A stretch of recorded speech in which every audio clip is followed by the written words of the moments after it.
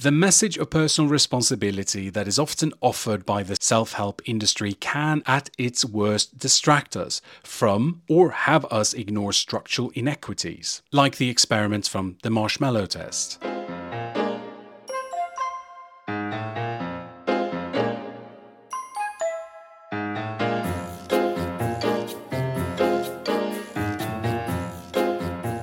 Welcome back to another episode of Inside the Comfort Zone, the podcast that redefines personal and professional development, guiding you through change the easy way so that you can live your best life. And my name is Adam Kowalik.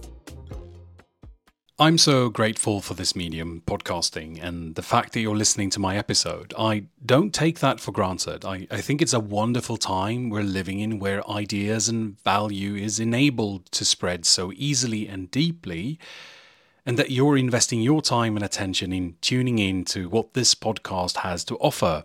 That's just beautiful to me. I've been doing this podcast since September 2022, on a weekly basis, except for a short hiatus when I was changing hosting platforms. Currently, the way that things unfold for me, I end up producing and recording each weekly episode in a very real-time manner. Often, like today, Monday, I'm researching, writing, and recording and editing the episode that is being published tomorrow on Tuesday. And sometimes the editing is done on Tuesday and the episode is published straight away, piping hot, fresh, out of the oven, which can explain why the weekly episodes come out at different times, but mainly on the same day, Tuesdays. This is actually how I happen to like it for now.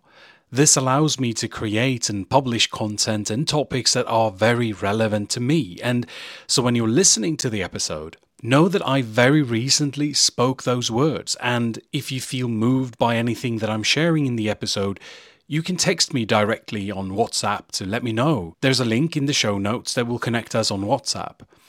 Or you can leave a comment on the episode page when you visit the podcast on Substack, knowing that I most likely will be very excited about continuing the conversation since I, in the past 24 hours, been very immersed in the topic. I just felt like sharing this little inside information with you before I jumped into the topic of this episode. The concept of inside the comfort zone has been around since the beginning of 2021, but the actual basis for the concept has been with me since 2006. I had recently become a group manager working for IKEA and their central warehouse, and I was responsible for a large group of workers. I had been building out an extensive ergonomics policy and injury prevention process, which had put me on the map of the higher leadership positions that would later follow. In my work with ergonomics, I discovered that there are ways to get more done without having to exert more effort.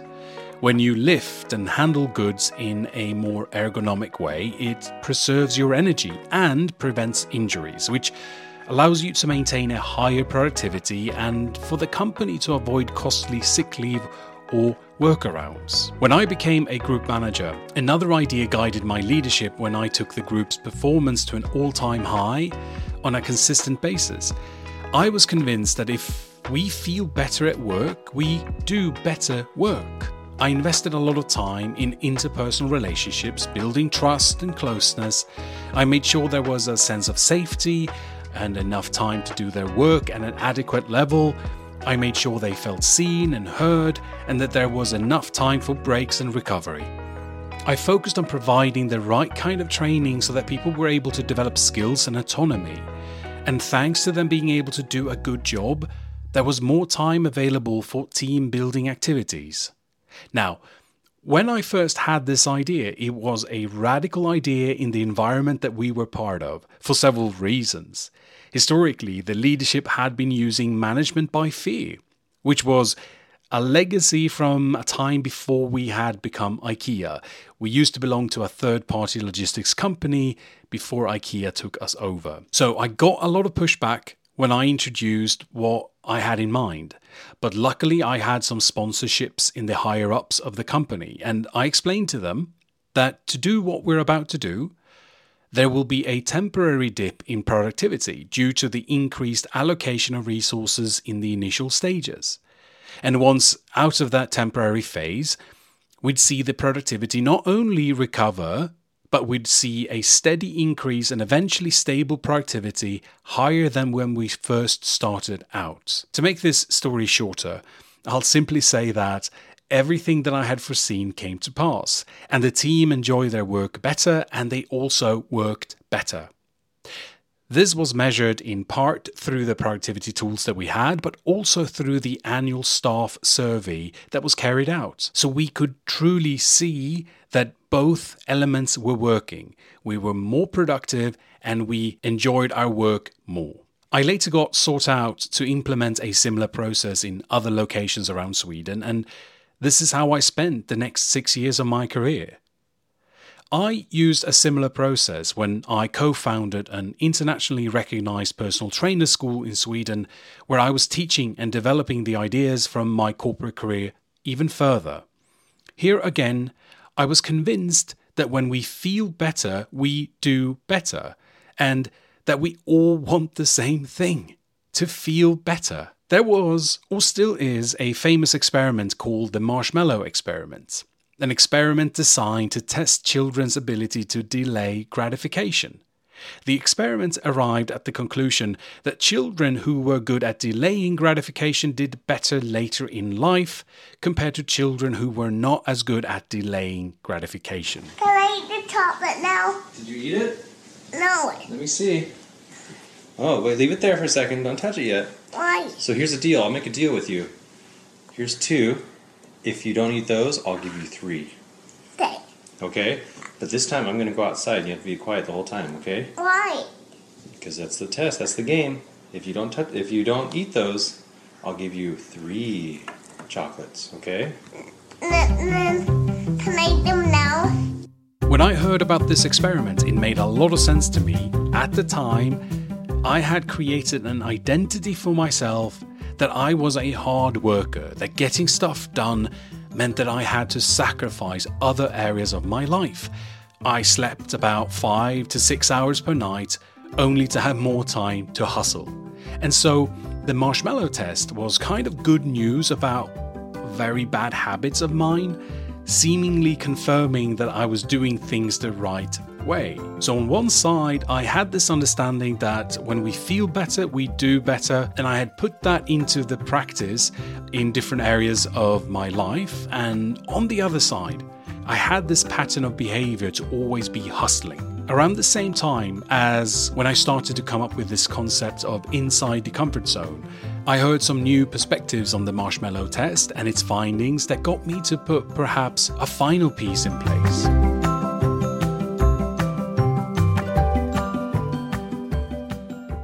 So the experiment made claims that if you develop only one thing in children, it should be willpower and the power to delay gratification, since this led to so many great benefits in later years. However, later studies have shown that the discovered benefits kind of faded out after the age of 15. So whatever benefits children had when they were able to focus and avoid being distracted often ended up going away when they turned into young adults. Another even more surprising thing that later reviews of the Marshmallow experiment showed was that not only the children who successfully delayed their gratification, meaning not eating the marshmallow, fared better in life later, but so did the other kids too. So even the kids who ate the marshmallow ended up doing pretty well in life.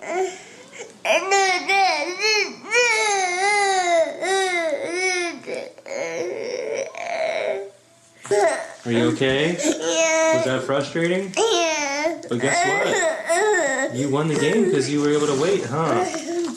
Was that hard? That was a hard game, huh? But guess what? Waiting that long was worth it, wasn't it? One thing to be aware of when it comes to the famous and foundational Marshmallow test is that it was performed at Stanford Preschool in the late 60s, early 70s on children to highly educated parents with a certain socioeconomic status. And this factor has been shown in later studies to be more important than eating or not eating a marshmallow. What is more influential when it comes to overall success in life is children's socioeconomic status. This knowledge changed a lot for me. I realized that up until then I had often advocated for the development of stronger willpower, backed by this very experiment, the marshmallow experiment. In fact, another piece of evidence for the inaccuracy that I had been practicing came, funnily enough, from the same place as where the marshmallow experiment had taken place.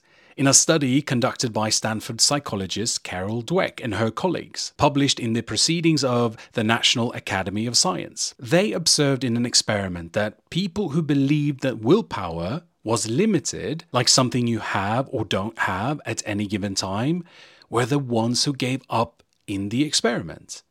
And for the test subjects that had no such limiting beliefs, willpower was not something that got depleted, and they found that they could keep going.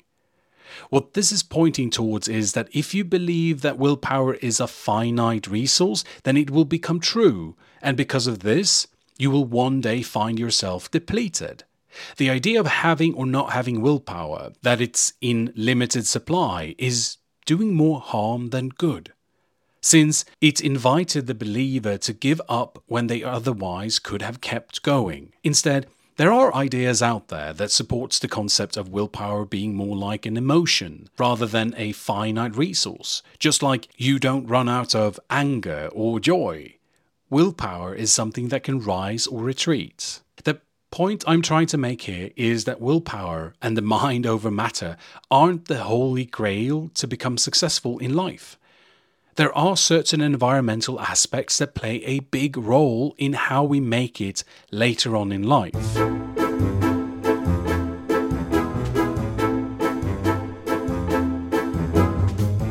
The self-help industry often talks about how we should always take responsibility for ourselves. I too talk about this very often. What this can do at times is to broadcast a message of how if you're in a bad spot, that is something that you're responsible for, and that you can be the forger of your own destiny by taking radical responsibility for your actions. This message can cause people to feel bad about themselves, since they then feel that the situation they are in is their fault. And on a big picture level, this can make us shift the responsibility of the collective onto the responsibility of the individual. And this can and is being used as a political platform because fewer resources can be allocated, since it's now up to the individual rather than the social structures or institutions. Take recycling as an example. The responsibility of recycling our waste has been put on the individual, or the consumer, if you will, rather than the manufacturer, the companies. The message of personal responsibility that is often offered by the self-help industry can, at its worst, distract us from or have us ignore structural inequities, like the experiments from the marshmallow test. I believe there's a distinction and a difference between shifting personal responsibility in such a way that what we are fostering is self-blame in the name of independence, and then you have self-reliance, where we can gain self-agency and an ability to act. If personal responsibility is making you believe that you are then supposed to be independent of everyone else and that being self-made is a badge of honor, then I am concerned that we are ignoring a much bigger picture. We are not independent. We are very much interdependent and connected. I mean, I didn't sew the clothes on my back, grow the food on my plate, or build the computer that I'm using to make this episode. Chances are that neither do you. Everything we are and have is built from previous generations, efforts, and interconnectedness. As a species, we thrive thanks to the fact that each individual means that we are adding to our numbers, which are increasing our chances of survival. We can't ignore the social structures that underpin our very existence. We don't exist separate from each other, but we exist in connection with each other. If we say that personal responsibility means equality, we risk missing the fact that life isn't fair. and life hasn't provided equal opportunities for everyone. I believe in horizontal relationships rather than vertical relationships. Rather than having vertical relationships where we have people on the top and people at the bottom, I want to have horizontal relationships where we are equal. Fostering horizontal relationships and being equal doesn't mean that we don't or can't extend help to people who need it. Horizontal relationships are what allows us to have real communities. Communities where we are not separate but connected. Where we help each other, not from a place of being better than or viewing people as lazy, irresponsible, and at fault for their own situations. We have far more in common than what separates us. And we all want the same thing: to feel better. In everything we do it so that we can feel better, and sometimes we need help. This podcast exists as a way to redefine the personal and professional development industry, and I've spoken before about the harm that the industry can do. I'm planning on having a few guests come and talk more about this topic and together redefine the self-help industry. Lately, I've been even more interested in better understanding the flip side of my profession, as I am looking for better ways to deliver the transformation and outcomes that I've seen in the people I've worked with, and also what I can do to run a more ethical practice when it comes to marketing and selling my services.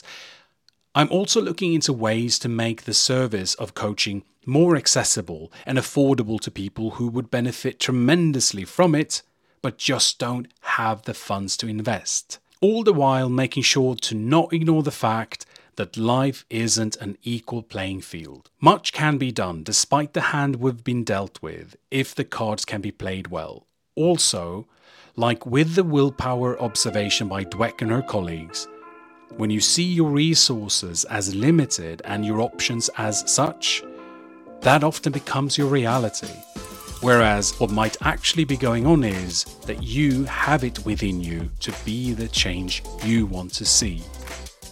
I know from my experience in the corporate world, in the co-founding of the PT school, and from the work I've done in over 8 years as a coach, change and motivation expert, that when we feel better, we do better. And when you grow, perform, and succeed from inside the comfort zone, you are able to live your best life. Thanks for listening to Inside the Comfort Zone with me, Adam Kowalik, and I'll be back next week with another regular episode. If you like the show, please follow and rate it on Spotify. And if you have a friend who you think should hear what we spoke about today, please share it with them. The best way to get the episode as soon as possible is to subscribe to Inside the Comfort Zone via Spotify or whatever podcast app you like to use. Check out some of the previous episode by visiting insidethecomfort.zone. Inside the Comfort Zone was brought to you by Adam Kowalik, life coach, speaker and author on a mission to redefine personal and professional development. Thank you for being you, and please keep it up. Talk more soon.